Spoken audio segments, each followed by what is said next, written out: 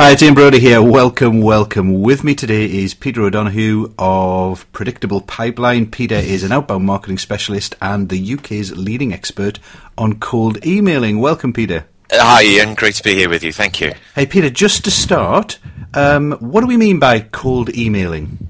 Okay, yeah, great. Fantastic starting question. So cold emailing is describing the process of outreaching to targeted individuals. Instead of using traditional cold calling via the telephone, it's using an introduction email to do exactly the same purpose. Okay, so they don't know you. It's not like they've subscribed for regular marketing emails, etc. This is targeted on someone you would like to get to meet, get an introduction with, and it's kind of out of the blue.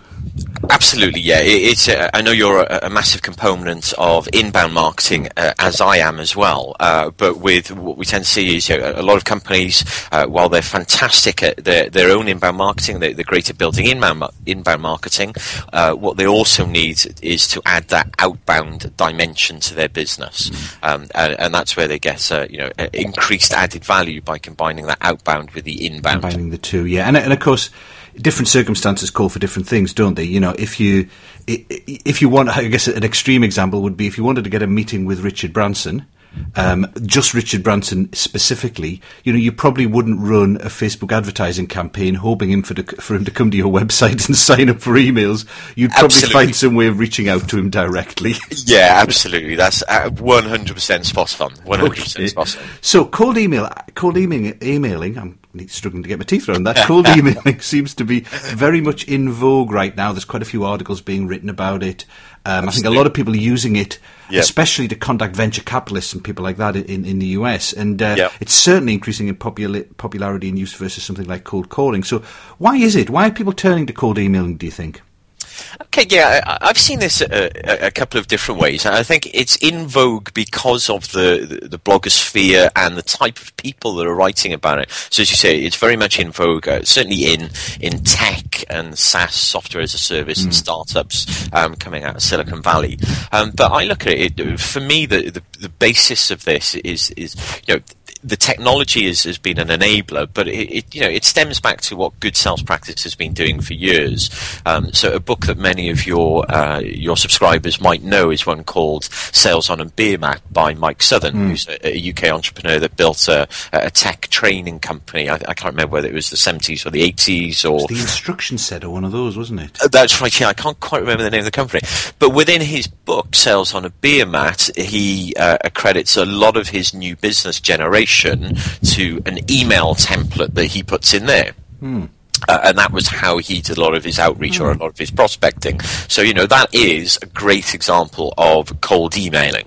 So that was... So it's been around for a while. It's just that people have realised that they can use it, especially when, I guess, the chances of executives answering emails today are higher than they used to be a number of years ago. Yeah, there's a number of things, and so when I was looking back and reviewing some of your notes, one of the things that caught my eye was, you're saying, it's difficult to get through gatekeepers in corporate land, and everyone has a PA. And I do, from my engagement with the companies, I think the marketplace and the role of senior people has changed slightly.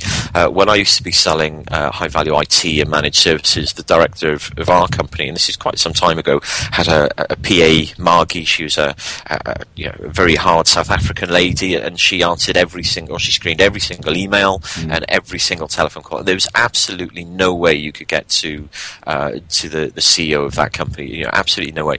But now what we see is most senior people are run their life from not one, maybe two telephones. Their iPads, their Macs. They hot desk as much as everyone else in the company. They don't have this big, this idea of this big corporate corner office, and I just don't see that as much as it used to be. So people are checking their emails on their iPhone. That's right. And they're not used to having this reception, this gatekeeper, this that will pass calls through. They're used to just having people calling them themselves or checking their email, and it's a very, very different way of working. Or even if they're being screened, they're certainly not being screened at 6 a.m. when they get up to go to the gym and they check their iPhone for their messages. The PA is not checking their emails then for them. Yeah, that's right, and absolutely. And we've got statistics on when people open emails and when could be right times to send emails. But certainly, and I'm one of those maybe awkward people that.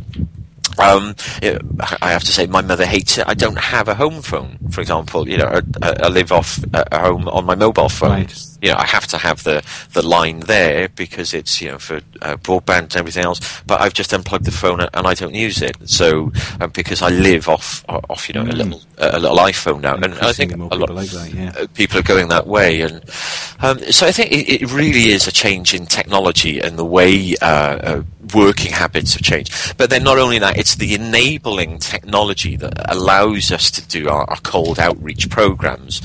So one of the things that we first said is, what's called emailing. I combine it as part of a cold outreach program, and the technology that has enabled some of the things that we do for clients, or some of the things I do with clients, just didn't exist. A year ago, I call the olden days of when I was doing this. Some of the things, and I guess one of the questions that I would guess a lot of your readers might, how do you find people's email addresses? And we may come to that. And when I'm training and consulting, I kind of call it the olden days, and that was 12 months ago. And certainly, technology has radically shifted in how we do things. Right. So overall, in terms of the basics, when does cold emailing work best? Are there certain types of client it works best for? We've mentioned obviously kind of tech savvy clients, but I wouldn't want to kind of stereotype it in that in any industry and at any age there are people who use technology more and people who use technology less. So are there any kind of industries or types of people or situations where you'd say cold emailing works really well, and any kind of situations where people could look at it and say, nah, it's not going to work for me? Yeah, I think you have to be very careful about matching the right style and the application to the industry sector and the seniority of the people. So I guess the easy way that I describe this is, if feasible, if your readers could kind of take a pen and a piece of paper, or just imagine if they draw a triangle on that piece of paper, and then draw two lines left to right, sort of cutting that triangle into three sections, or they could go right to left. I'm not precious about that. And in the bottom right mass. So we kind of work on three levels. So with mass is kind of a very templated style email, and in kind of the people who talk about cold emailing, it's what's known as a referral style email. It was actually one that's popularized by a chap called Aaron Ross, who implemented this style of email, and it was a fundamental process that grew Salesforce.com as a business. And it was when they were looking to mass market penetration into what they call the SMB market, which we would going to more call the SME market in the UK. So a mass email is pretty much a templated email. It's no direct relevance to the people in terms of, we've noticed this about your business, we've seen this trigger event. You haven't done any research or anything. That's right. Yeah. Absolutely. So it's an email that's designed to be specifically detailed enough to be vague. I don't know, it's strange. But it could be something along the lines of, I wonder if you could point me in the right direction of who's responsible for your marketing. Even if you were doing a specific type of inbound digital marketing, you wouldn't put that because it's you're not trying to give away too much. So what you're looking to do as a result of that email is solicit a response, and that's the only thing that you're looking to do. So where that works, you have to be very, very careful with that style of email. So one, we've seen it work in multiple industries, but what it allows you to do is have mass market penetration very, very quickly. Because it's feasible for one person doing outbound prospecting to do about 1,500 outbound emails a month. So that gives you sort of a reasonable mass market penetration. And typical response rate off that might be, say, about 10%. But out of that 10%, I'd love to say there's everyone replying back saying, sounds brilliant, please let us buy your stuff. It doesn't work that way. Yeah. So what tends to happen is that you begin to get statistically relevant numbers. But out of that 10%, you might get 2% that say, please contact me. You might get another 2% that say, well, we're under contract. You might get another 2% that say, please send me more information. A percent or two say unsubscribe. But you start to build those numbers. So what you're doing, it's kind of working the concept that at any one time there's maybe 5 to 15% of the marketplace kind of actively thinking or engaging or looking for what you're doing. So it's a very, very quick way to outreach and engage with the people that want to engage. Right. So often I'll talk when we're doing marketing about similar statistics that lots of people are already. Now, one strategy for that is to position something earlier on up the decision chain so that you're building a relationship with them early, and so that when the time is right later, then they turn to you. But what's happening here with this email is you're just trying to kind of harvest or cream the ones who are already ready with a great offer. You're not making them the offer in the email, but you're finding out who's ready to talk about it. I think for that question or that comment, Ian, I think I can say yes and no. Right. And let me try and highlight that with an example, because one of the things that you said is, what industries. So one of my first clients that I did this with was a very traditional management consulting company in the UK.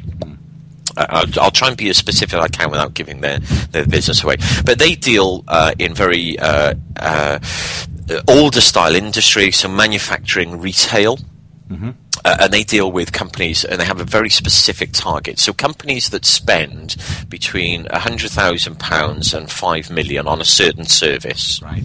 You cannot buy a list of who uses that service. Right. You cannot go to a list broker. You cannot build that via LinkedIn. You cannot build that. There is absolutely no way that you can build that or buy that list. It just does not exist. You just don't know from outside whether a company fits that model or not.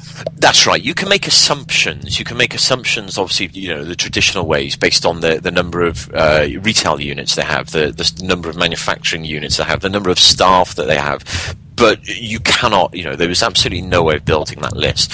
And when I went in, they were using Salesforce, and I sort of got them to implement marketing automation. So I put Pardot in with them as well. Or Pardo, I can never remember which way the correct way of saying that. But they had and it was very likely that when they reached out and got into a conversation with someone, that they might be in contract for 12 months. Or that's the way that industry works. When they were engaged with a consultant to help them do the service that they provided, they would sign them for a year or 2 years. Because they were sort of an intermediary to another service.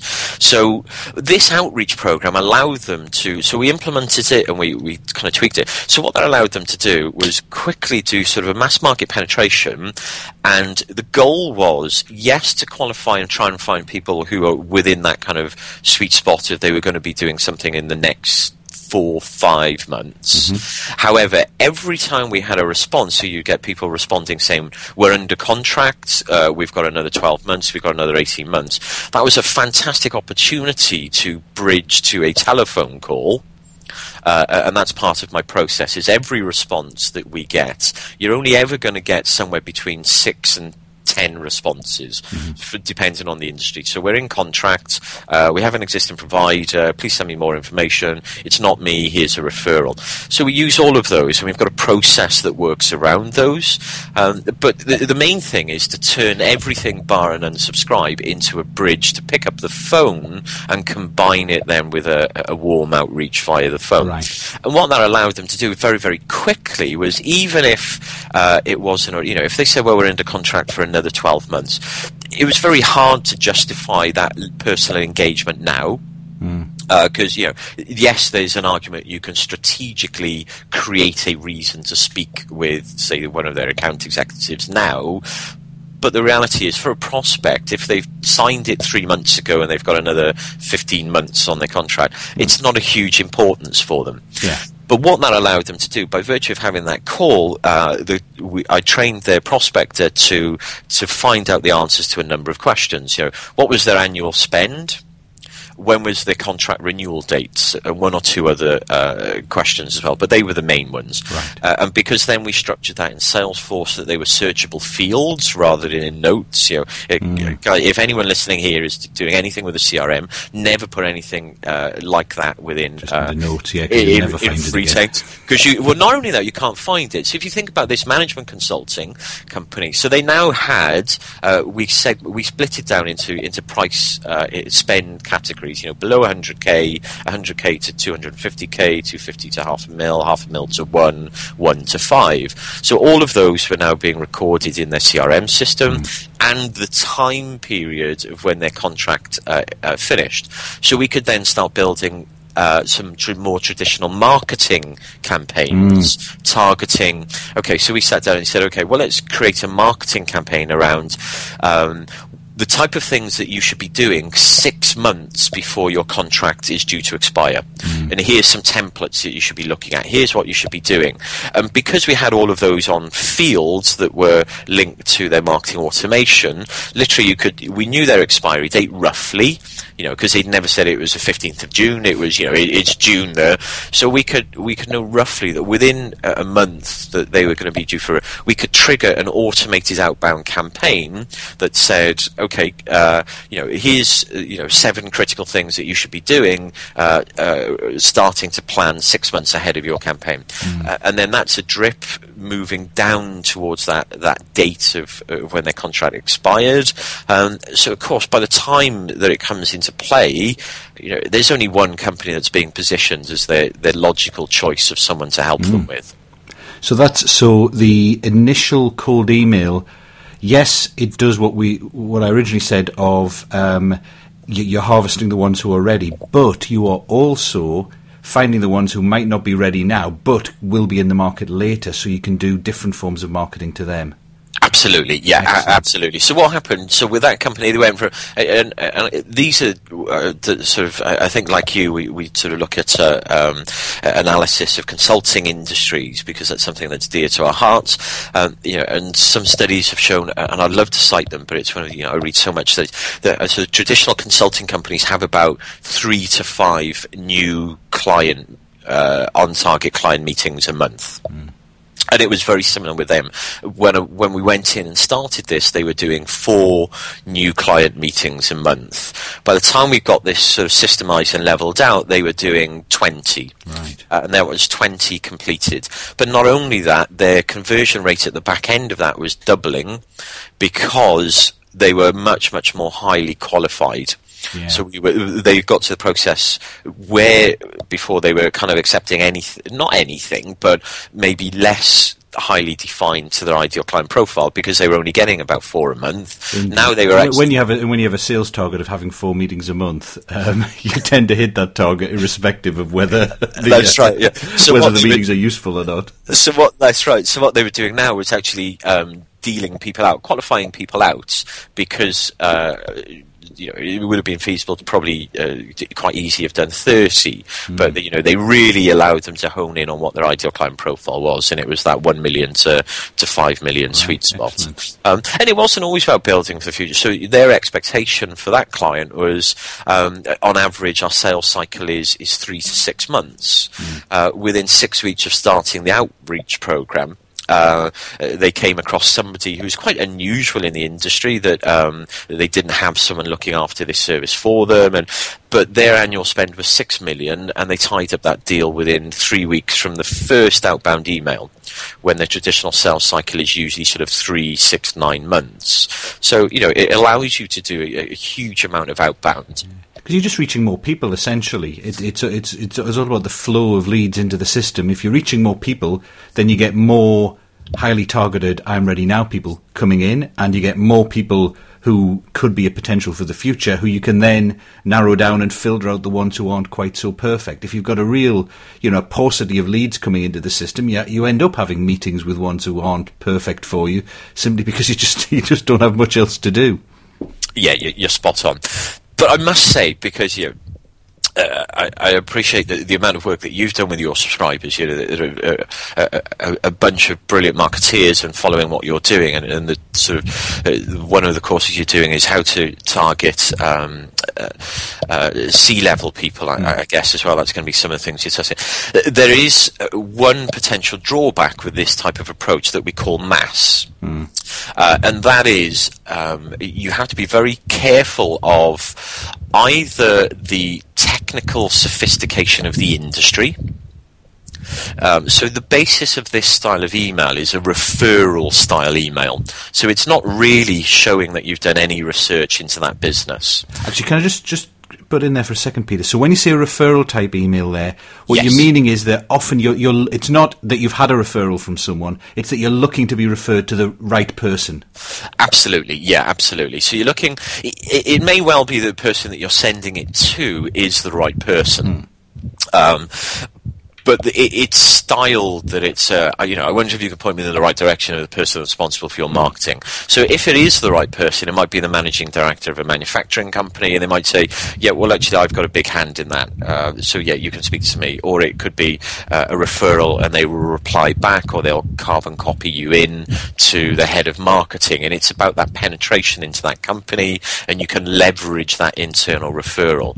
The challenge with that is, though, quite plainly, you've not demonstrated that you've done any style of research into that company at all.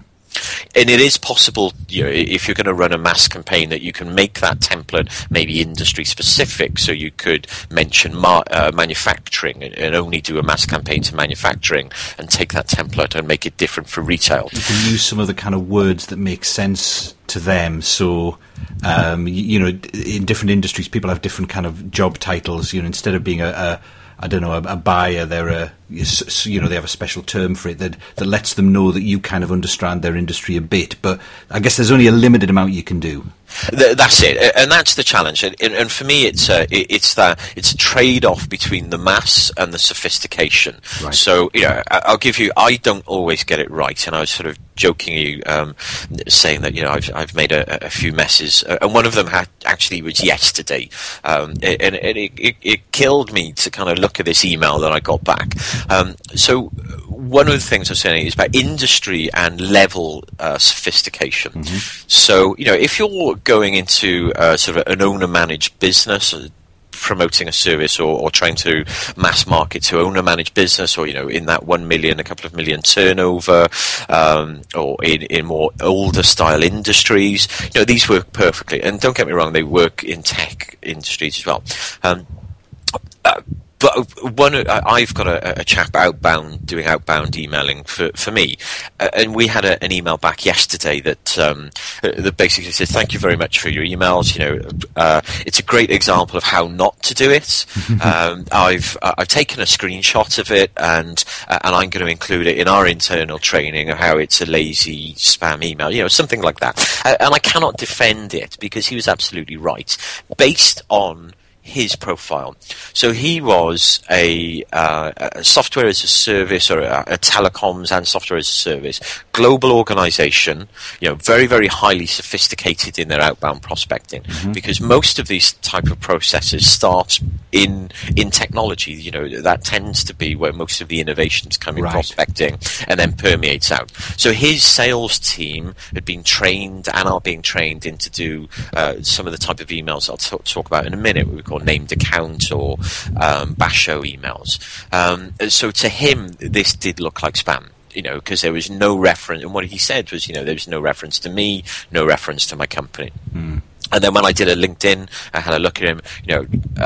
He was there as sort of an interim sales training director globally, but prior to that, he was a training consultant in outbound prospecting techniques. So it's like probably a bit more sophisticated than most. Exactly. So very much more sophisticated than most. So the blame firmly sits with me there. But my outbound SDR person should never have called or mass emailed him in the first place. And that's the thing. You have to. Sometimes it's easy to do, but that doesn't mean to say that you should do it. Okay. So the next one, so if you kind of think of this pyramid we've got of 3 levels, the next one is that we call named accounts. So named account, and I think we're, from reading your information, that we're kind of in agreement there. That named account is where you profile, say, a Hot 100. And these are the target companies. If you bring a significant amount of those on, these are the ones you're really going to focus in. These are going to be your top 20 percentile style of businesses that are going to make a big impact in your business. So with those, they need really targeted research-based emails. So you're targeting one or more of senior people in a company. And that's another thing about cold outreach, is it allows you to make direct contact with more than one person quite quickly and quite easily. So instead of doing traditional telesales where you spend an hour, 2 hours trying to get around the gatekeeper, ring the sales department to try and find out who's responsible, and you're looking for that one person, an outreach cold email based program allows you to send a tailored email to maybe 5 senior people in an organization. And when we do that with a highly relevant email, and that's the thing with named account style emails, they should be written with something specific about that business or about that industry or the research that you've done about them, and a phraseology that was created. Again, cold emailing has been around for a while. It's in the tech circles. It's what's called a Basho email, and the reason for that is a training company in the States that was doing this kind of 10 years ago, how to outreach to CXO levels within tech companies. And Basho, I believe, is a Japanese phrase associated with sumo wrestling. Right. But essentially, what you have to address there is why you, why now? Or why you now? So why are you reaching out to this individual now? So in the instance where I've just given that, where I made a tremendous mistake, if we'd approached this, and he really should have been a named account, and if he was a named account, I probably wouldn't have targeted him because I would have identified his previous training. But you would have written an email very, very specifically around why are you engaging now? It could be something that's happening in the industry, something that you've done with other people, something that you've noticed about the account. But it's a way of reaching out to companies that you want to reach out to now, but it has to be very, very specifically around that type of business. So it's a step up from the mass in that you are tailoring it to each individual. Not necessarily doing massive amounts of tailoring, but you are thinking on an individual basis for the account and the individual. What's the logical reason for me sending this email to them, and what's going to increase my chances of getting a response if they read it, rather than just going for the numbers game and blasting out a whole load the same? Yeah, spot on. This is about response rate. So if you get this right, we've seen response rates sort of 40-50%. But it does have to have a level of work. So yes, you can use templates, but you have to do some research into that company, and you have to make it specific. Even to the extent, again, dependent on who you're dealing with. I'm sure you've come across this. There's a lot of research about verbiage and wording specific to people in corporate environments. And Marketing Sherpa did a massive study and created quite a sort of a significant investment in this research piece that said, if you're targeting to a CFO, these are the type of words that you can use in your email. If you're targeting to a CMO, Chief Marketing Officer, then maybe these are the type of words. This is what they're worried about. This is some of their concerns. So you can even break a named account down that if you're targeting a certain industry or a certain company, and you're reaching out to this Chief Marketing Officer, the CTO, the Chief Technology Officer, maybe the Global Director of Sales, you can tailor each templated email within their job-specific role. And then you layer on top of that, based on, no more than 5 to 10 minutes research should be enough, but to make those connections with why you're contacting them now relevant to their business. So it doesn't feel to them in that case that you're just sending this out to everyone in the hope that someone will respond. It looks like, which is true, that you've actually done some work to think, why would this be a good fit for them right now? Yeah, absolutely. And again, it's trade-off between level of investment in time of outreach versus the potential results. So, if you know that there's a potential organisation that's on your named account list and you're a consultant and your average consulting value is 50k per deal, then you have to do this level of work. You have to show that you stand head and shoulders above everyone else in the way that you're approaching people and what you're doing. But it's not a pitch either, and that's the difference that I see. It's not a pitching email where you've got a 3-page email saying, I'm absolutely certain I could reduce your operational expenditures by 27.5% either. In many of the cases, it's more personal to the person than it is actually to the business. And it's just about making that first connection and getting a follow-up. Absolutely, yeah, because you're not looking to make a sale, you're looking for a connection. So you're looking for enough curiosity or interest or connection there that they'll be willing to speak to you. That's right, yeah, and this is the thing that many people make the mistake on, whether it's within traditional telesales or cold calling or even cold emailing. You have to define what your purpose is, and it's not to sell. The email is not to sell. It's for generally one specific response, and that can be to get them to reply so that you can ring them, or to send you a calendar invite, or to agree to take a call. But there's only generally one, and that's to get into a human-centric conversation. Right. So that's kind of like level 2. And for those on the Selling to Corporates course, these kind of map over to the client pyramid where at the bottom level, it's the kind of the general, they fit the client profile, but you don't know and you're not. I've said in the Selling to Corporates course, typically we just wait for those to come in inbound, or you might do presentations and that might generate it there. But that's kind of mass. You don't know who they are in advance.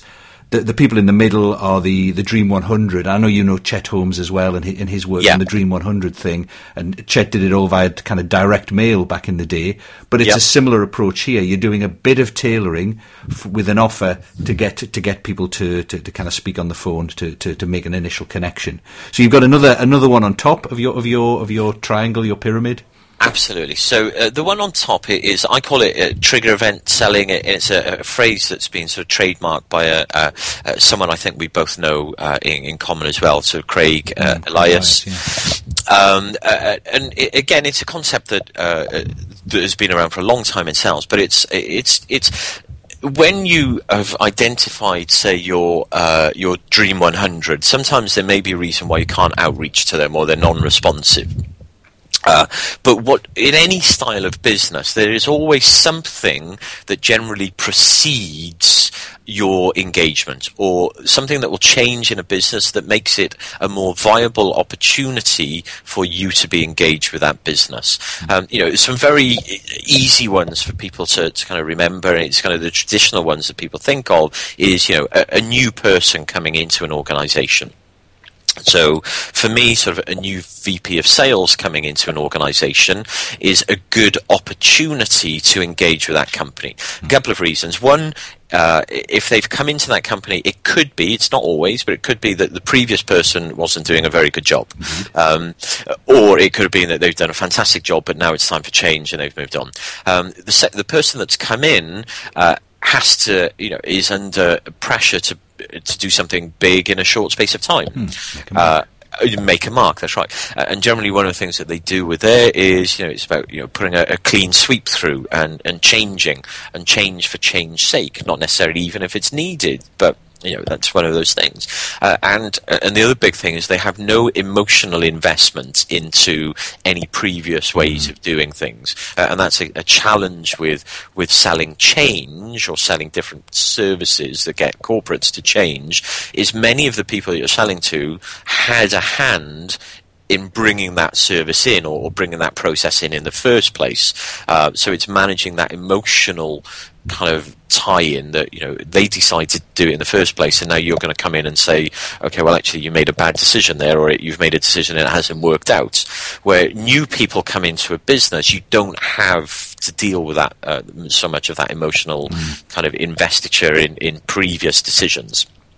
So that's one, and other ones can be things like, an inward investment, a new product launch, moving into a new manufacturing facility, open up in a new country, and these are the traditional ones that people tend to think of. But then there's so many more, and what that is very specifically monitoring for these types of trigger events and having proven templates that can respond to those that you have to tweak. You have to make them absolutely relevant to the trigger event that has just started, but using that as a reason to engage now. So that's really when you're at the top of the funnel with the why you, why now process. And when this is done right, we see about 80% response rate. Because you hit it just at the right time, when they are at their most receptive.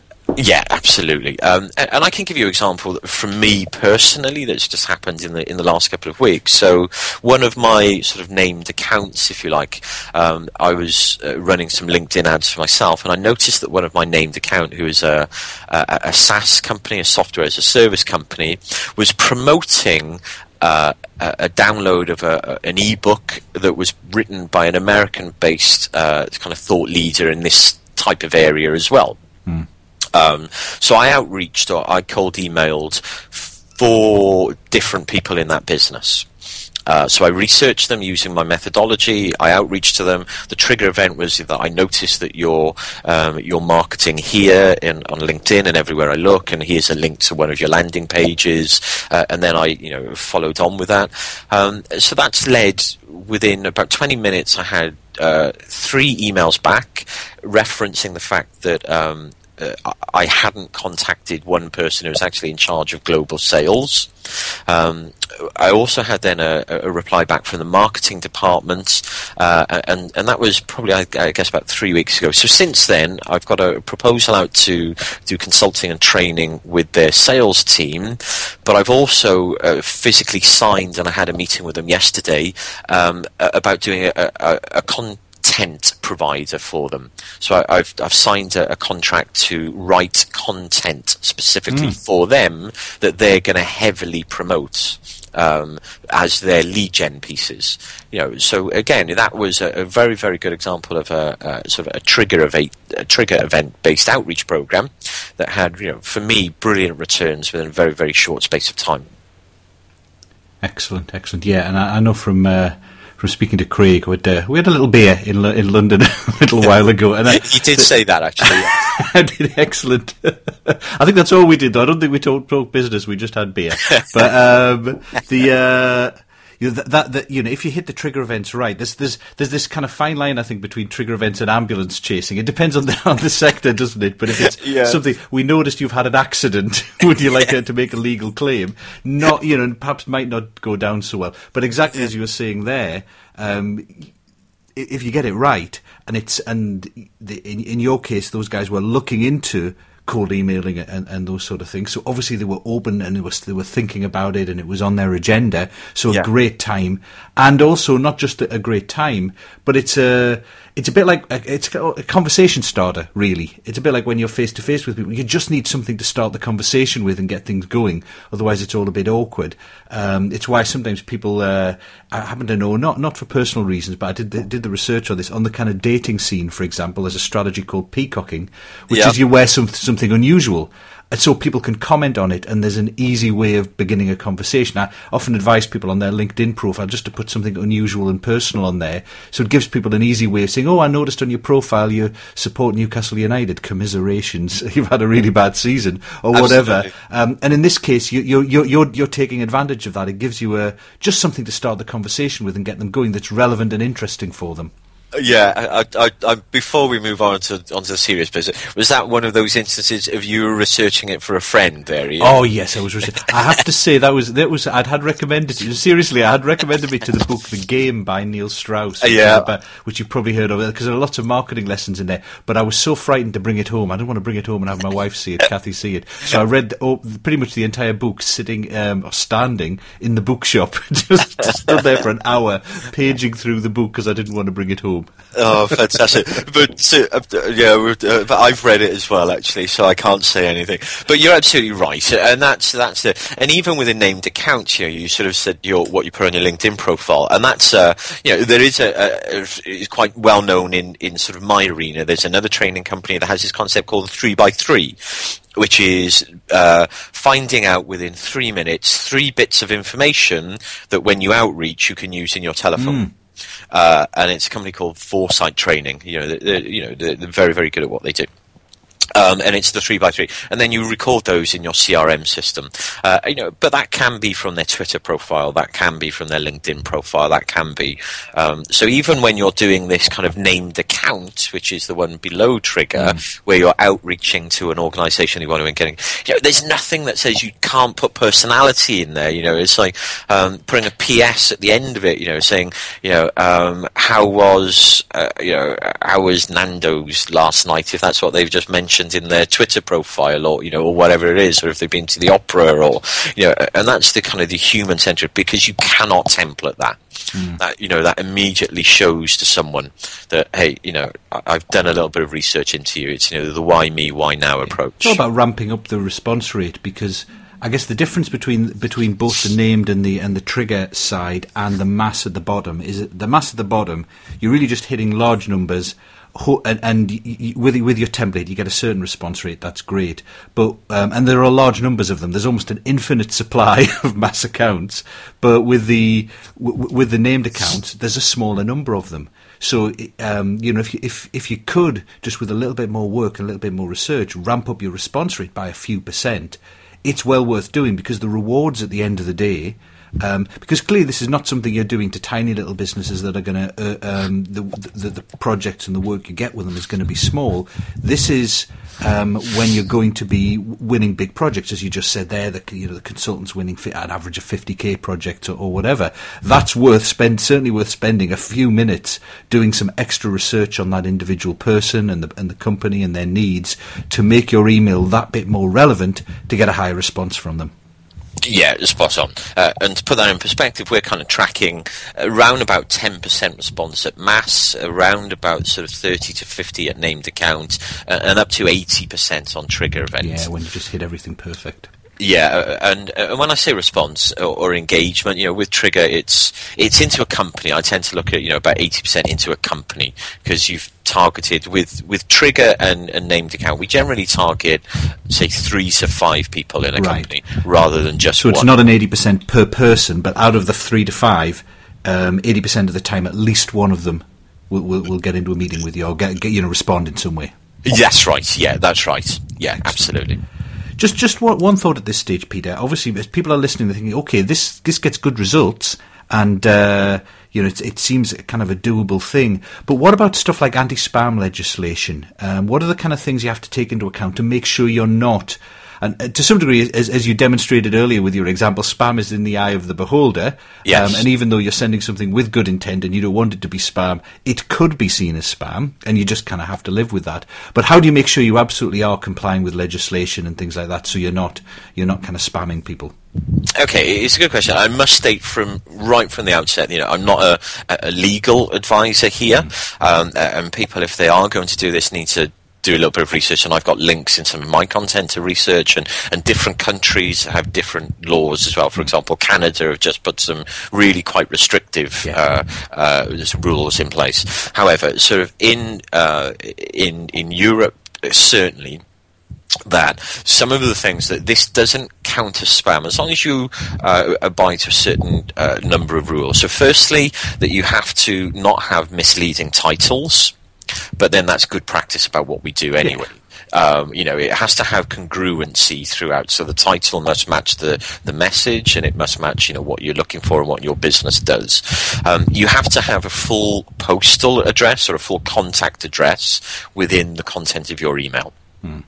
And you have to give someone a quick and easy way of unsubscribing. So if that's a reply, something at the bottom that says, reply and we will immediately unsubscribe you, or if that's a link to click and they can do that.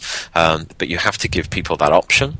And you also, it's good practice to mention why you're reaching out to them, where you found them, and why you're reaching out to them. Right. So that could be something, you could put in a template. We did some research to see one of the standard ones that I use with clients here is, because you have to, even in your email signature, we get clients to change their email signature, because you don't all the Twitter, the Facebook icon, the LinkedIn. You get rid of all that because you're doing an outreach program.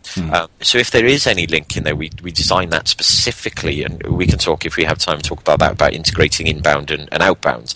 But for this, and get rid of the, most, especially big management consultants, they'll probably have a 20-line rider at the bottom about security, and if you receive this in error, and that's the first thing you ditch. You get rid of that straight away, and what you do is you replace that with something along the lines of, we reached out to you because we thought they may, doing our research, we thought there might be a fit between some of your business goals and our expertise. If we did this in error, we were really apologetic. We shouldn't, we didn't mean anything wrong with that.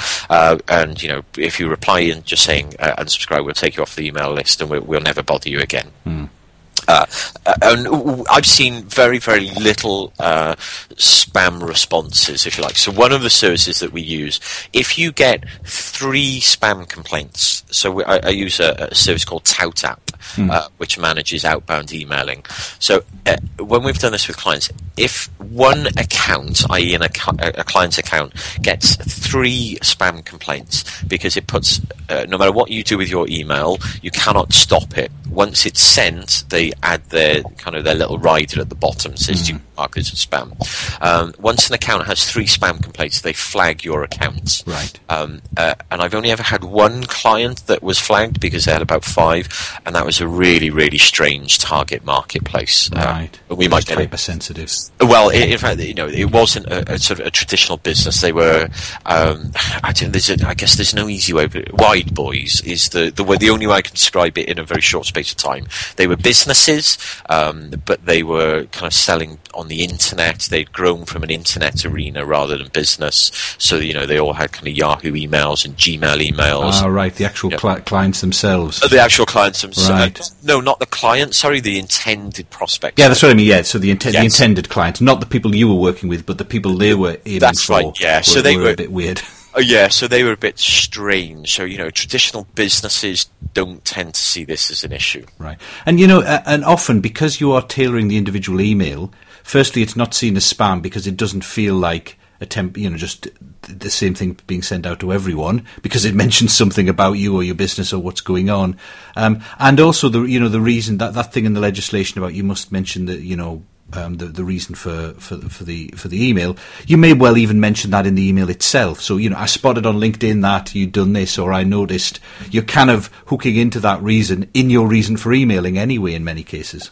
Yeah, absolutely. And, so if you're sending out 10 a day or 20 a day, and they're all very, very specific, then people do not see that as spam. Because, it's not spam, it's a very direct business. The only one that could potentially get you in I wouldn't say danger, but could be seen as potential spam is mass. Where you could be sending out quite easily 1,500 to 2,000 emails a month, and that's how much one person can manage. And then if you're doing that, you've really got to think about the process, about the messaging, about what level in that business you're sending it to, so you don't kind of come across that way. Because I think I said it before, my principle, and I'm learning myself, and I still make mistakes. Just because it's easy doesn't mean you should do it. And actually, I think in the case of if you were contemplating a mass campaign, for people listening to this audio, they probably wouldn't be doing that themselves. All that sending, they'd get people in like your company, etc., to do that kind of campaign for them. Because for someone who's most of their time is spent consulting or coaching or doing their service, sending thousands of emails a month is gonna kill them. But so they would be calling someone else in, and obviously what's one of the criteria to look for if you're calling a firm in to do some emailing for you, like this, some email prospecting. Make sure they do what Peter's company do, and that's it. That's they get all this legislation side right, so that you're not putting yourself at risk. Yeah, absolutely. Yeah, spot on. Okay, so Something you mentioned earlier, you said we might come back to it, and I'm going to come back to it, because it's one of the things that's changed as a result of the technology, is getting people's email addresses. Obviously, you can't cold email people if you don't know what their email addresses are. So what's your kind of rough process for that? Yeah, and this is one of the big enablers, actually, of why this is more prevalent than it was 5 years ago. So in the olden days is literally 12 months ago, one of the ways that we used to do it was, you'd have a sort of a ladder sequence. So the first thing, if you've identified someone, you'd go to the website and you look at the About Us page. Does that give the email address there? If not, you could make an educated stab in the dark, first name dot last name. And then there were systems that came out where you could type the first name and the last name and the company name into an Excel spreadsheet that someone on the internet created, and it would generate, say, the top 100 permutations of what that email could be. Okay, so first letter dot thing at first name dot last name at second name, all that sort of stuff would come out, would it? Yeah, exactly right. So the one at the top of the Excel spreadsheet would be the one that's statistically most probable, and then they would go downwards. So worldwide, statistically most probable is first name dot last name at companyname.com, and then they would go down. So what you could then do is a couple of things with that. One, you could take that to what's called an email verification checker. So you could literally one by one go to a service, and you would input the email address. They would go away and check. I think they do it via DNS lookup, just sort of a technical term as far as I'll go into that. But it'll come back and say, with a reasonable prediction of success, that we think this email address is actually live. And then if it wasn't, you go to the next one and you put that in.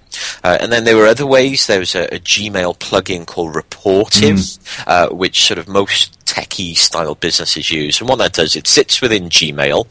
And when you get an inbound email from someone, it kind of sits somewhere on the right-hand side, and it goes away and looks at that email address and finds the picture of them from social accounts, so LinkedIn, Twitter, and Facebook, and different places. So sort of the reverse way of doing that is, if you make an educated guess at what their email address is, you put it into the two fields and then click out the two fields.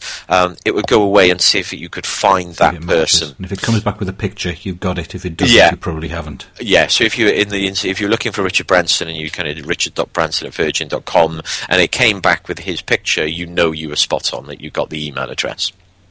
So that was kind of the one way of doing it, a couple of different sort of manual ways. And then there's services. Obviously, there are services like data.com, which is a kind of a mass emailing data service which lives inside Salesforce.com CRM and is owned by them. And there's Jigsaw, and there's traditional list buying services as well. We don't. Personally, I'm not a big fan of buying massive email lists. Even data.com, we've seen bounce rates of sort of 30-40%. Especially if you're aiming at those kind of named accounts, etc. If you're looking at mass, you've probably got no choice, because you're not going to sit for for 10 hours a day. But for the named ones, again, it's worth that extra investment to try and get it right. Yeah, absolutely. So my favoured one of choice at the moment is a service called SalesLoft. So I'm not quite sure if you've come across this one yourself, Ian, but SalesLoft.com is, again, it's a software as a service, and it's an application that sits on top of LinkedIn, but it doesn't pull any data from LinkedIn, i.e. email addresses or anything of that nature. So what that allows you to do is build your list via the detailed search capability of LinkedIn. So operations directors of companies with 500 plus employees that are in London. So you can build that list, and what SalesLoft does, it sits on top of there, and it pulls the information that you can get from their profile. So you've got their first name, you've got their last name, you've got their company name. So what it does, it takes that information, it essentially does what we used to do a year ago, is it will go away and create that list of email permutations automatically for you. it will go away and check all of them until it finds the one that it thinks is the most statistically relevant of what their email address is. So it takes all that manual research and it does that in a kind of a flip of a switch automatically. And it has a couple of other features as well, the way that it does it, and it does go out and look on social profiles.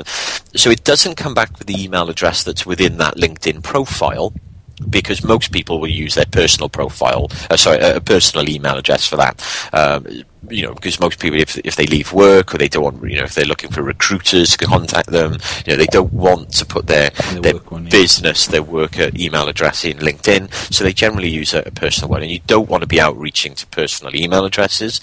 So SalesLoft is, I think, it's about $300 for 800 email credits in a month. But the time it saves you is absolutely phenomenal. And the other way that you can do it is you can actually put your named account list in there. So if you have your Hot 100, you can upload those names or manually put those names in, link it to their LinkedIn company profile, and then you can say, okay, well, I want the IT director from within this list of 100 companies. Can you show me the IT director, the operations director, and the finance director? And those are the three ones that you want to see, and it will pull up all of those, and then you can decide which ones you want and build your list that way. Almost like magic. It is. It's amazing. It's for a software as a service, $300 a month. That's a brilliant way of doing it. And to be honest, for a lot of people listening who are in kind of smaller firms or work for themselves, 800 names is all they need initially. Yeah, that's it. 1 month, and you've built it. Yeah, you build if you can get those email addresses. So it's that's incredible value, because it would take you many hours, having done some of that stuff myself historically. Yes. Played around with Reportive. I did actually try and find Richard Branson's email address from Reportive. I couldn't get it to work, but not surprisingly, Branson doesn't, because it kind of searches all the publicly available information, doesn't it, or something to try and take a guess. So yeah, absolutely. Anyway, so SalesLoft is your recommendation. So that's one of the lovely things of the way the technology is developing. It's just possible to do stuff you couldn't do previously. Oh, God. I'll tell you one now as well that could blow the minds of some of your clients listening to this audio. So a service that I've been playing with recently and research is called, there's two. There's one called Built With and one called Datanyze. So essentially what they do is they scour the internet and they will tell you what software or what plugins different websites are using, i.e. what companies are using. So, for example, for me, if my target clientele are using Salesforce, which tends to be one of my ideal client profile criteria, Salesforce has what's called a web-to-lead plugin. So you can put a lead capture page on your website using a code that Salesforce gives you. So that's a big indicator that any website that has the Salesforce web to lead code on is using Salesforce. Right. So what that does, these services, they go out and scour the internet, and they'll find websites with all of their codes on, and they'll come back and you can build a list based on that. So Built With is much bigger, so it's aimed at, their entry level allows you 2 technologies, but you can get kind of 20,000 companies a month. Right. So it's not necessarily targeted to our style of way of working, but it's tech companies mainly that they're targeting. So they want to target someone that's using Crazy Egg, for example, an analytics program. So if there's another software company that's come out that's doing something similar, or they do something either before or after Crazy Egg, easy way of doing it, you can pay a month's of service to this and you build your list of every company in the world that's using Crazy Egg. But the other one that's a little bit better, I think, for us is one called Datanyze.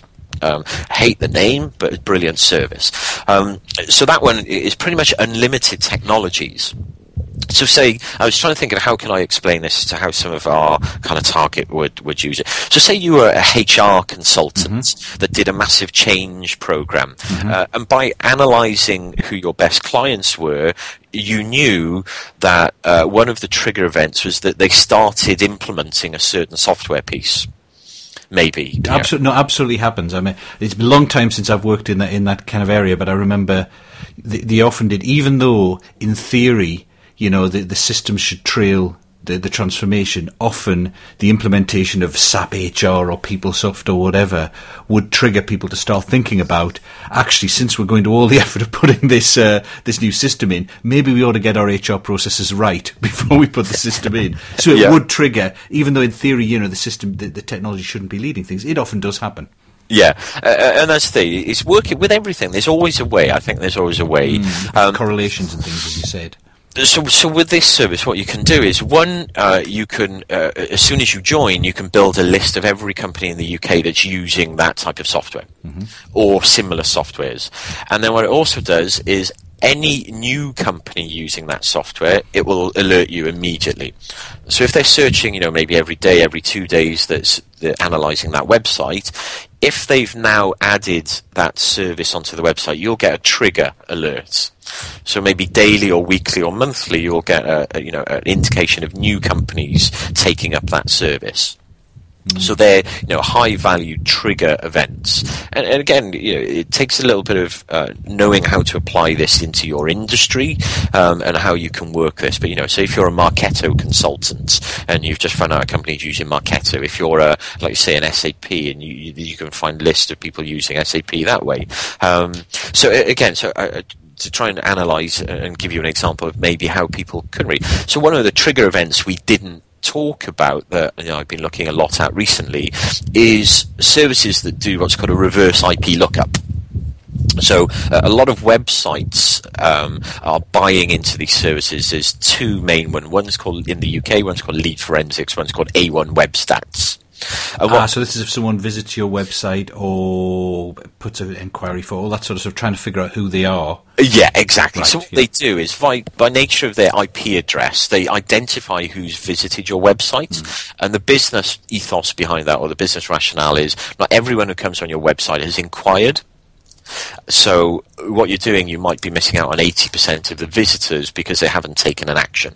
So their business ethos is, okay, so if you put this code on your website, we'll track every interaction, and then you've got a dashboard you can log in, and by their IP address, we'll tell you who the company is, we'll tell you what page they visited, and so everything you can get from a marketing automation, once they've given you permission, you're front end in that, and they're doing that via reverse IP lookup. So for me, I know that most people who use that service don't know what to do with it. Yeah, that's right. So I know the company that that checked my website out. What am I going to do next? Yeah, so most people kind of leave it to the telesales person, and they might ring up and say, I wonder who's responsible for marketing there? Who's responsible for looking at your XYZ consulting? So they don't know who to target. So I've got a process that I've now built around that, because that's what I do. So I can approach those companies and say, look, I know you've got...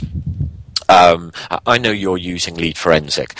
Based on the companies I've spoken to, the big challenge is maximising the return that you get from that, because you can identify the people, but you then don't know what to do. So you maybe would cold call them, and you're not getting anywhere. So I've designed a process. So once you've identified the companies, I can show you a service whereby you can profile and get the direct email addresses of the senior people within 2 minutes. I've got an email template written that you can send to all of those senior people, and and here's how you track the responses. So for me, coming back to Datanyze, I could build a list within the first month of every company in the UK that's using Lead Forensics. And then if I continue the subscription, I can have a drip feed of companies every month that have just installed Lead Forensics. So it's trying to work out for your clients, how can you use this type of information to create an instant list and ongoing drips of people that are going to have that target trigger. What I like there, Peter, actually, is you've put effort into that in terms of your tailoring. You've seen the kind of opportunity. There's some information there that could be useful. How could I take advantage of it? And then you've actually tailored your service. So rather than just the obvious ones are, someone installs SAP, I'm an SAP consultant. Actually, that's probably too late. But in your case, you've kind of gone, someone's installed Lead Forensics. So why don't I take what I'm already doing and kind of package it up as a follow-on process for people with Lead Forensics? The HR example you gave of someone implementing a new HR system, If you check into your history as an HR consultant and you figured out that actually 3 or 4 times I've gone in and done some HR process upgrades and things, and it has been after they've implemented a new ERP or a new HR system. So why don't I package that up into something I can do more regularly and promote it as a specific service? And the targets for that service would be people who've just installed a new HR system, because I can find out what that is. So it just takes a little bit of creative thought, I think. Although initially, okay, I know they have HR, the new system, but what does that mean to me? But if you just think about it a bit creatively and look for those situations where what you do relates to that, it may not be all the time, but it's enough. And since you know it's definitely the case, and you know you've got a warm prospect there, basically, who's doing something, and you know that loads of the time when they do X, they need Y, then it's worth putting the extra effort into packaging something up around that. Yeah, I totally agree, and I know you're very good at, and we think very similar about ideal client profiles and identifying what it is that brings people into you and what's preceded your engagement. So all of that is exactly right. Even if it's, if you know that companies are growing at a size that generally means when they take on a piece of software or they take on a service, that is an indicator that about 6 months later that they're about the right size for your engagement. That's something. And the other thing it does as well is even if you have a software service or you have something and there is or if you do it as a traditional style business but someone else is doing it as a software as a service rather than a consulting project, someone else might be doing it as software as a service maybe. You can get a real-time alert when they take a lot of software as service companies, a lot of tech companies will do a 30-day free trial. So you can get a trigger immediately that someone's taken a free trial of your competitor's 30-day free trial.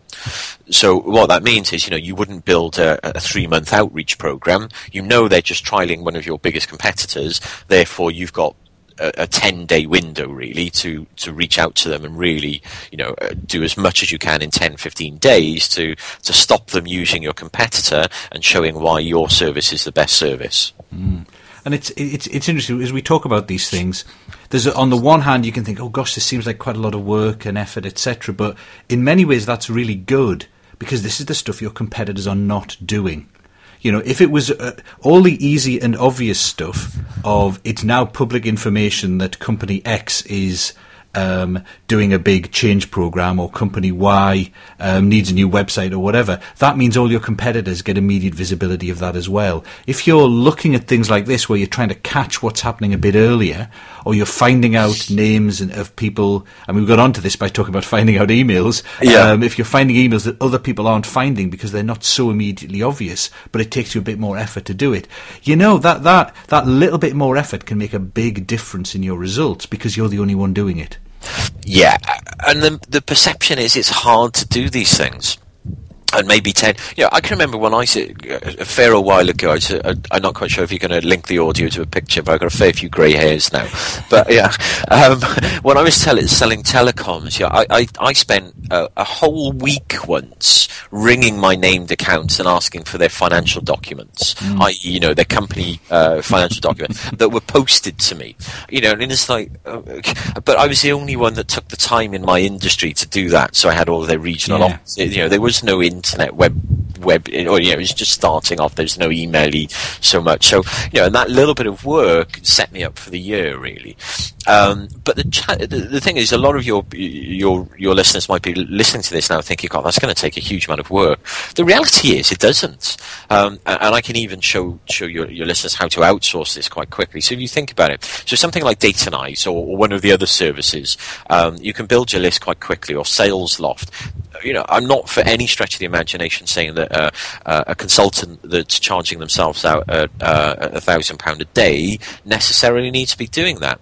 Because, once you've set up your say something like Datanyze, once you've set up the alerts that every time it finds a new piece of software, that can be fed anywhere. What then happens is you've almost got a pre-written email template that might need to be tailored a little bit doesn't have to be the consultant doing that. And then where you need to kind of get engaged then is when they reply. So, I've taught people how to do that via traditional outsourcing services like Odesk.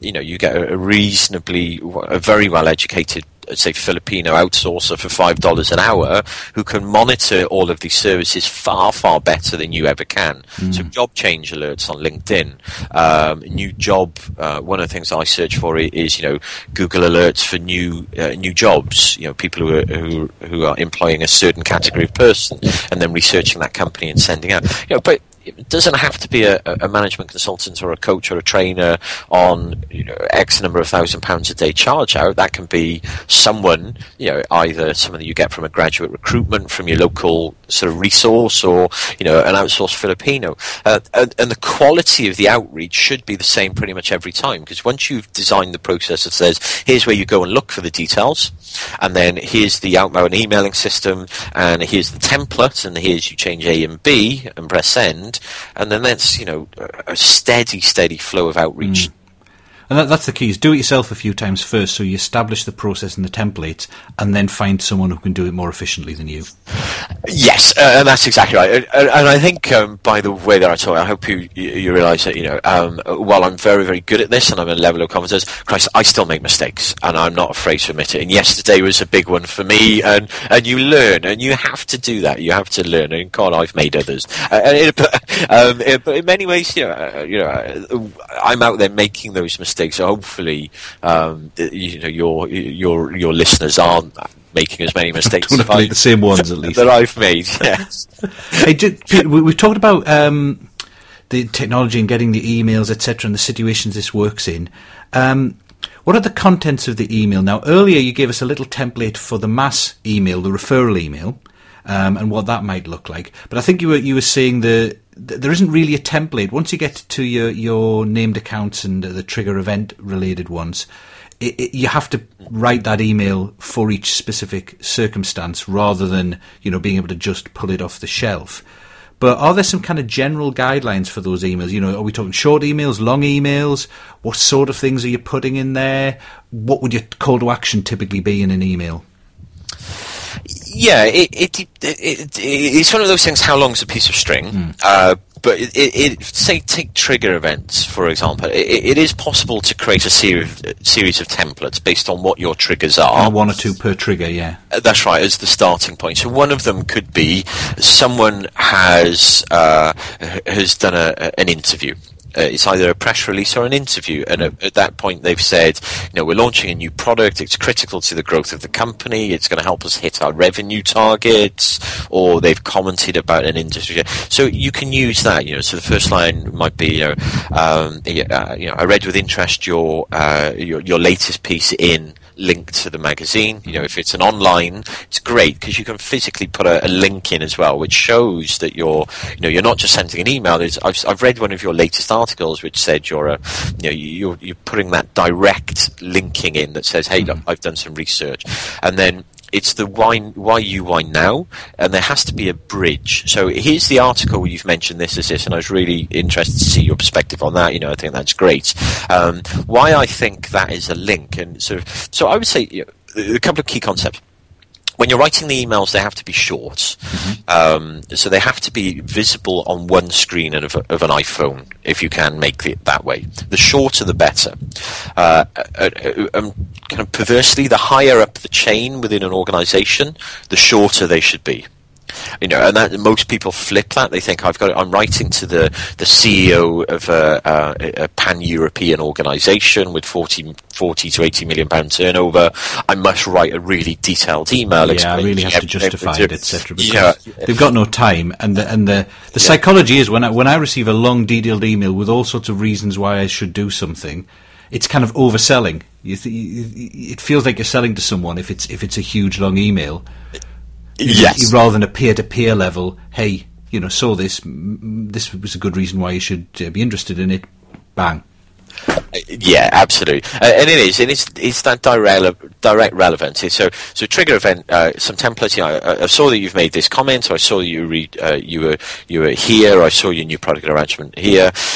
Here's what I think that's relevant about it. Next paragraph. Here's the bridge. Here's why I think there's a connection. Why we should engage. And again, it's about language. Some of the language of the emails is, it might be a good fit.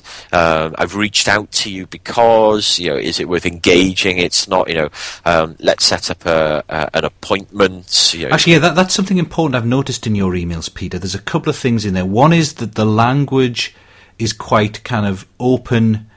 Tentative's maybe not the right word, but you're certainly not pushy in the language, and you don't do any of the preemptive closing kind of, I've put an appointment in my diary for Tuesday at 10 p.m, can you confirm, sort of thing. Yeah, so my background is sales training and sales consulting before doing this. So I used to train senior people, specifically in IT and tech companies, how to ring senior decision makers.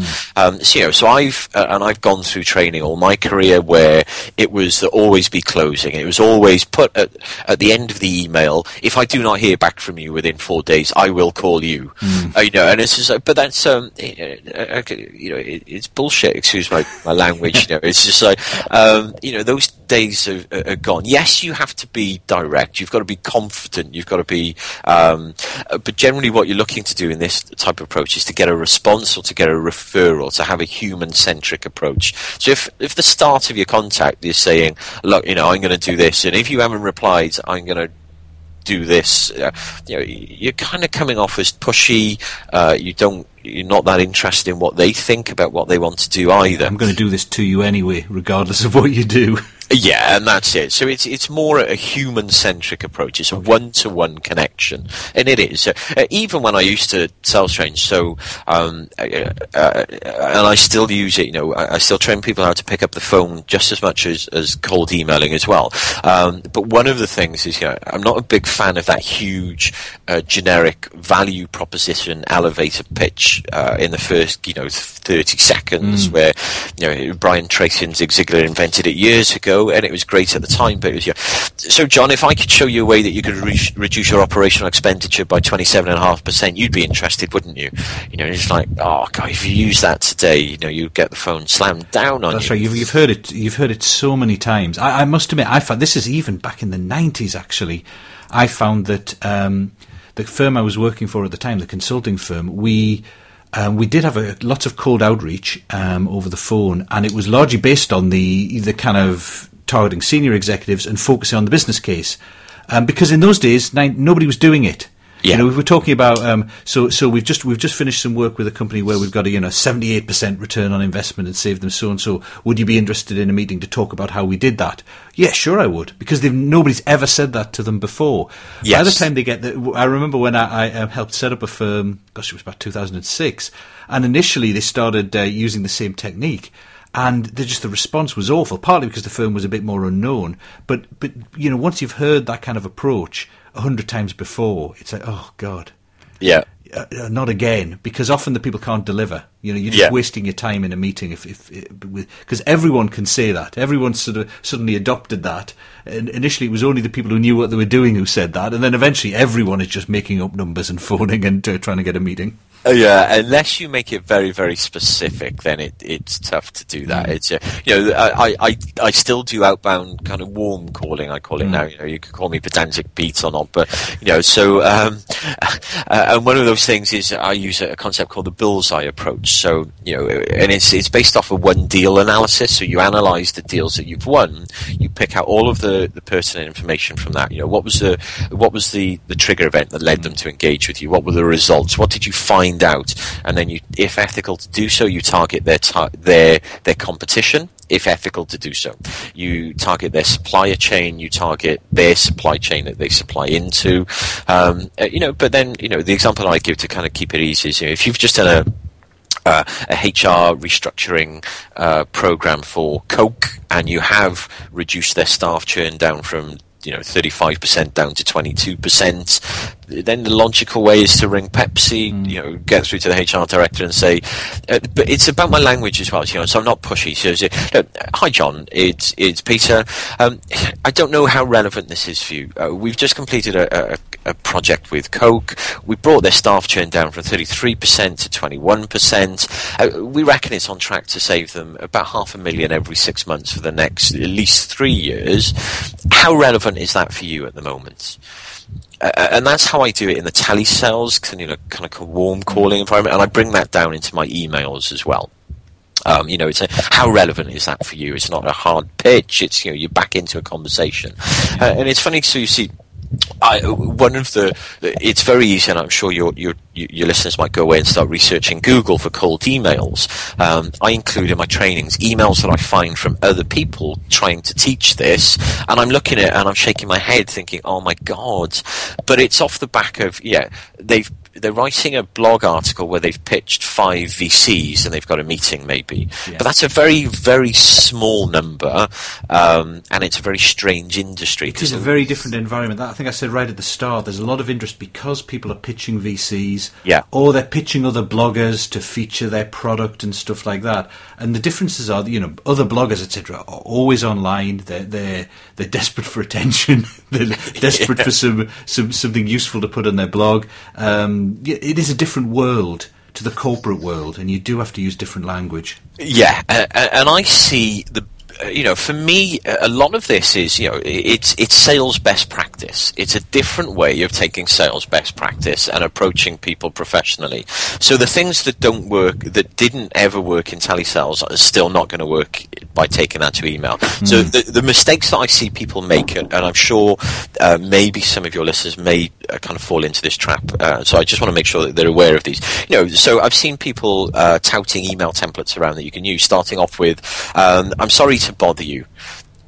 Personally, I hate that.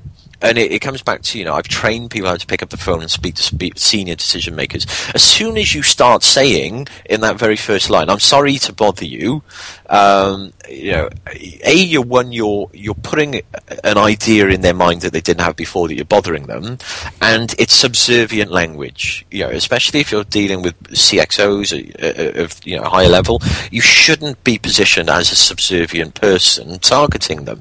And as soon as you start off with, I'm sorry to bother you, you've positioned yourself as subservient. You've basically said, I am bothering you. 1, because I've just put the idea in your mind. 2, I don't believe my email is worthy enough. And thirdly, I probably don't think I'm worthy enough. So all these bad habits, and again, my big bugbear about telesales done badly is, people learn these bad phrases by osmosis. I'm not quite sure where they get them from, because I don't believe everyone ever trains people in this. But it's, I'm sorry to bother you. I won't take more than 5 minutes of your time. It's like a double whammy. I am unimportant. Yeah. I'm going to bother you, and I know you're a senior business person. I know the biggest thing that you're short of is time, and I'm going to take it away from you. And I'm really not convinced that I'm offering any value. And it's just so your first 5-10 words are just saying, hey, just hang up on me, please, and then you try and pitch them with an elevator pitch. But it's interesting, you don't go to the other extreme either. So I think one phrase you used earlier was, I'm not sure if you're the right person, or something like that.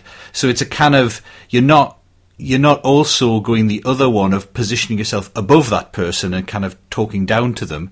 You're just being very open about it, as if you were talking to a peer. Hey, not sure if you're the right person, but bang, bang, bang. It's not saying, I'm really sorry, I don't mean to bother you, I'm really looking for this person, and kind of I'm crouching down as I say it, almost in a subservient position there, because you can't say that without feeling subservient. Yeah. But you're also not, being aggressive with it either. Absolutely right. You can't be aggressive with this. Let me to state clear facts here. You're doing a cold outreach program. It's an interruptive process. It just as much as telesales was 5-10 years ago. It is an interruptive process, and we're doing everything within our power to turn an interruptive process to make sure it's tailored, relevant, and adds a huge amount of value as a reason to engage with the other person. So if you're going to be, cocky, blunt, trying to put them as subservient, trying to use some of the bad practices as kind of other styles of marketing online, you're going to fail. You have to be, it's a professional business outreach. So you're saying you tend to keep it short, one page on an iPhone. You are, in terms of the language, you're keeping it professional and peer level type language. You are making if it's a senior level one that you're doing to a named account, you're kind of either naming the trigger or something, the reason, why you, why now. And bridging from what got your interest and what got you to email to what you have to offer them. But the offer is always about a further discussion. Yes. Again, you have to look at your, your clients, your management consultants, or your coaches, your trainers, your clientele, your listeners. What are you trying to achieve? And then this is where you have to apply a bit of intelligence to, because where are they with their business? Where are they with their marketing automation? Where are they? So generally you want one call to action per email. And you could start off, and this is something that I've done with clients as well. So you go through a ladder. So instead of emailing once, you might email 4 or 5 times, based on the concept of follow-up. You change the message slightly, but keep it, reasonably similar. So it's consistent of the same message, but with a different approach. But what you might do is say, okay, so email number 1, my call to action is I want them to respond. So it could be, could you point me in the right direction? Say, I want them to respond, email 1. Number 2, I want them to respond. Maybe number 3, I might move to more a link to my marketing automation. So I might include a link to a white paper in number 3. Again, I'm not saying it's mandatory and all the time. I've run programs with 4 emails where it's always respond, and we do still get a significant response on email number 4. It's amazing. In fact, we tend to, on email number 4, we really shake it up, and we've got what we call the Batman email, which is, we might see how we're doing for time, and I might explain that if you think it's of interest.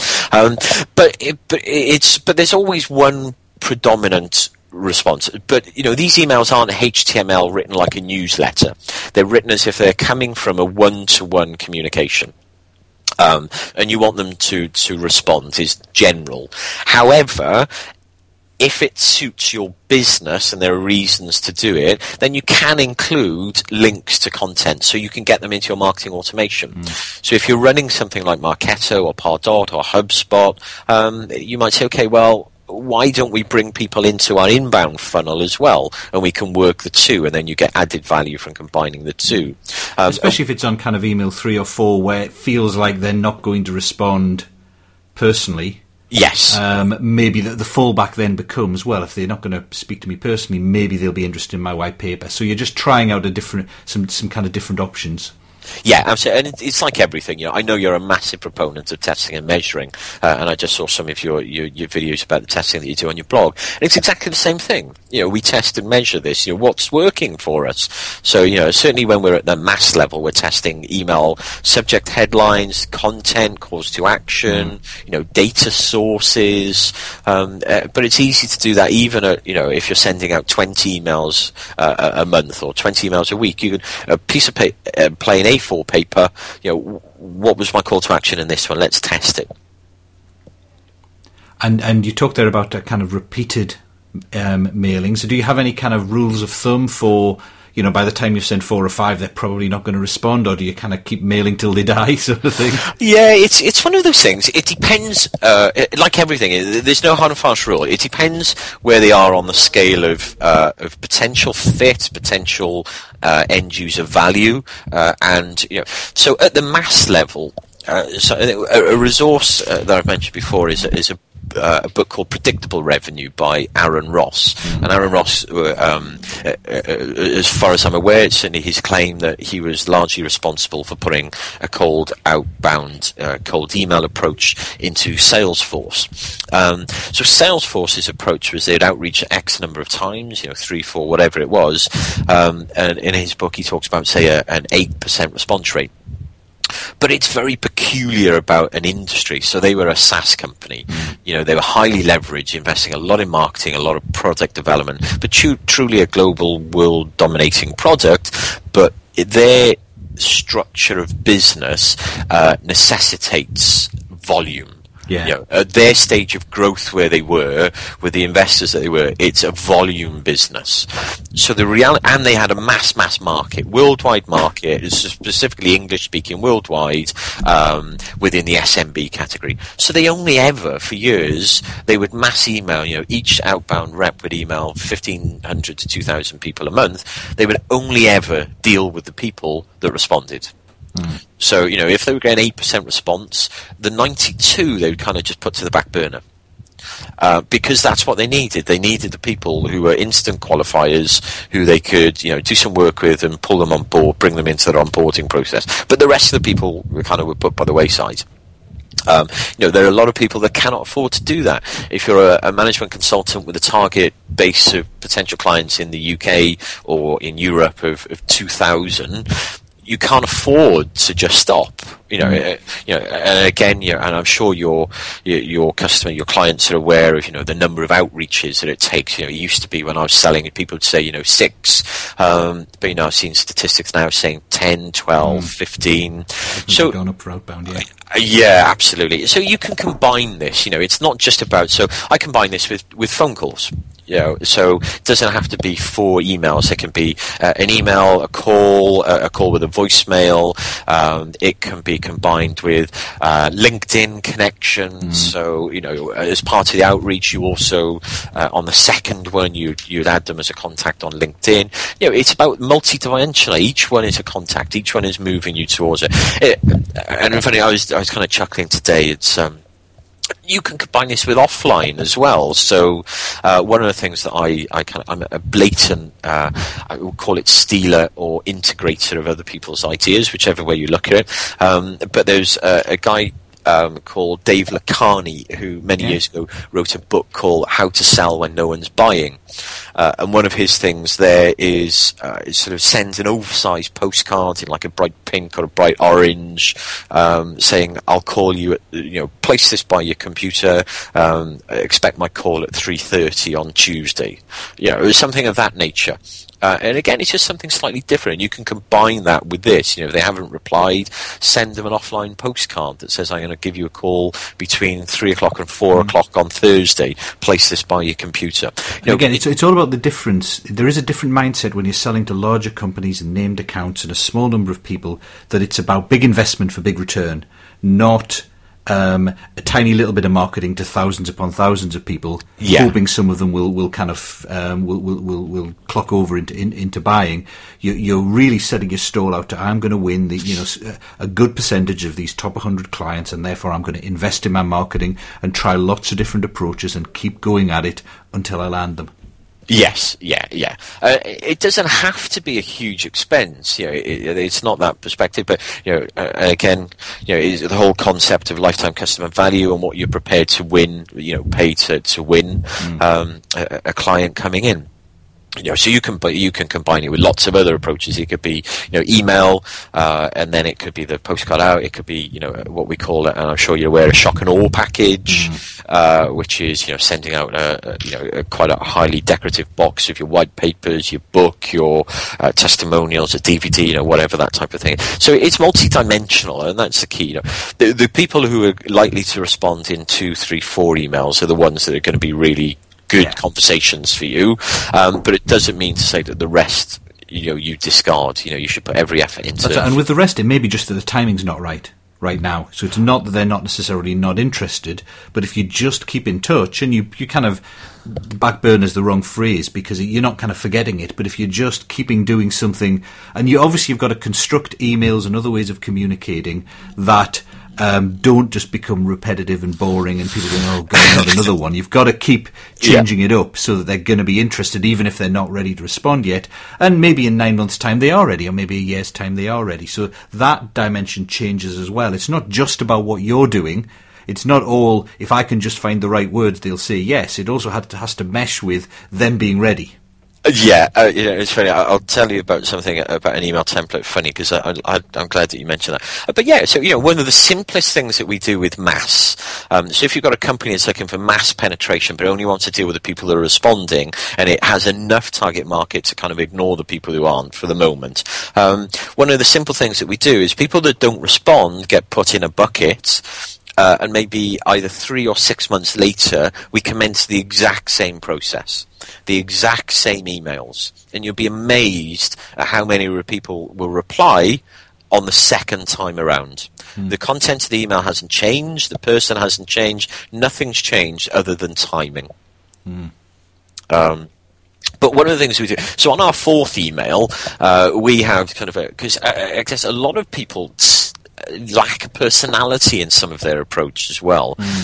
So when I started this, one of the emails I did on the fourth email, again, it was a kind of a template that I amalgamated from somewhere else, and it was kind of, we've tried to, I won't go into the exact read it word for word, but essentially, hey, John, we tried to contact you a couple of times here. I'm only guessing that, it could be one of 3 reasons why you haven't replied. So number 1 is, you've already got a solution in place. 2, it was something else. And kind of number 3 was kind of the humorous part. My attempt at humor was something like, you've tried to respond, but you're currently trapped under a filing cabinet that's fallen over. You're dying of malnutrition and starvation. But, if you can hit reply, please do so, because I'm worried about you. So that was kind of the humorous side. And then, again, I was the first client I ever did this with, very traditional management consultant, but they employed this kind of off-the-wall American who'd never done sales before to do the outbound. And he kind of said, I changed the content of this email a little bit. And I get in a load of responses, and I was just, oh my God, what have you done? And he changed the third one to something like, you want to reply back, but secretly you're Batman and have been too busy to respond, too busy fighting crime to respond. And I thought, oh my God, what have you done? But the responses coming back, we saw an uptake. Because it had a personality. So we said, okay, so let's egg this a little bit. So we physically then started including in the email a picture of Batman. And, you'd be amazed at the uptake. And they were kind of named account emails, so they were, being handwritten. So we then took that and said, okay, so how can we build that into our mass? Because we don't know whether they're male or female. So we're now trialing one, where it's, you're secretly a superhero, and then we've got a picture of, an assorted collection of superheroes, male and female. Right. But it's about personality, and then there's we've got a variation that we do when they respond and they say please give me a call, we want to get in, it sounds good, I need to know a bit more, but please respond, and then even then sometimes we follow up, we can't get into contact with them, so we're trialing one at the moment called Meerkat. And the title is literally Meerkat, and it's a variation of that. We tried to get in contact with you. You replied on a certain date saying, you thought this would be a good idea. We tried to get in contact with you. And then it's kind of a picture of sort of quite demon-looking meerkats, and it's it's like you've been too busy, you found another solution, or you're secretly being attacked. I can't remember, you're being attacked by killer meerkats.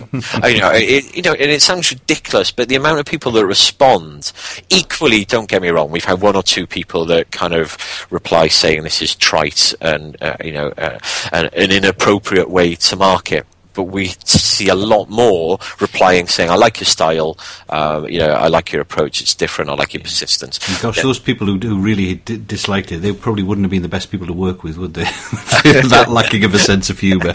Yeah, and that's the thing. It's disqualification as much as qualification. And your customer, your clients can do something, whatever it is that if you can link that back to something that you're doing or their target service, then even better.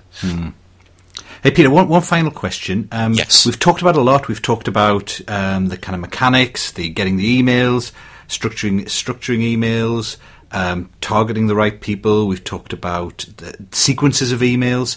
That sounds like quite a lot. How would you recommend people get started and kind of dip their toe in the water if they want to try out cold emailing and see whether they can get any traction with it? Okay. Like everything in this arena, you can do your own research. So, cold emailing as a Google search will find you a whole raft of different blog posts, different email templates, and different things.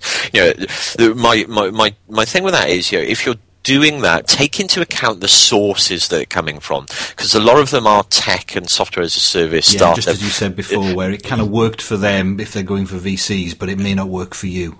That's it. And Aaron Ross's book, it's an Amazon bestseller called Predictable Revenue. That's a great start. It's probably $8 on Kindle or something. Read that. That gives a good overview. But remember, that was a very, very unique business model. So they could afford to only ever deal with the 7 or 8% because they were, global marketplace. They were, VC funded. We're looking for for revenue growth and and numbers. And then of course. There are the things that I'm doing. So I've got a white paper. I don't know whether to call it a white paper or an ebook at the moment. It's I think it's about 32 pages that kind of breaks down everything that I do into 5 key areas, and then there's some templates in there. There's some processes, and it's all resources. And you've got lots of links as well to all the resources like SalesLoft and stuff like that, haven't you? Yeah, absolutely, and that's always been my nature. I don't ever claim to have invented every single part of this system.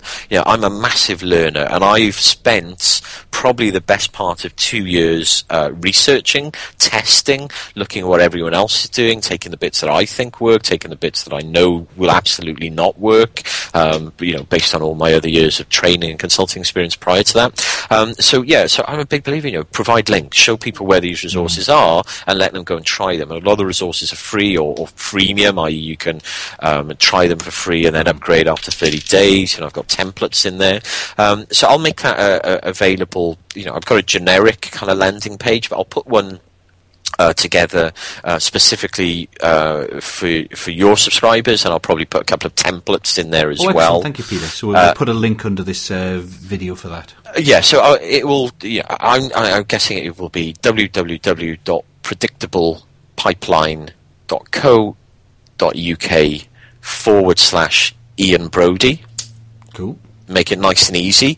But again, I'm hoping that it comes across here. I'm absolutely passionate about this, and I'm constant researching, refine it, and I'm always open to talk to someone. So I guess I'm a human being. I'm in the UK. I know a lot of your audience are in the UK. So another easy way is if they want to come to me and chat, then I'm perfectly happy and amenable to that. And my mobile number, if people want that, and they can text me direct, is 07967 974 777. Send me off a text and let's just speak. Brilliant. Thank you very much, Peter. That's very generous, and thank you for all your time today. That's been really great. Thanks. No, absolute pleasure. Thank you very much.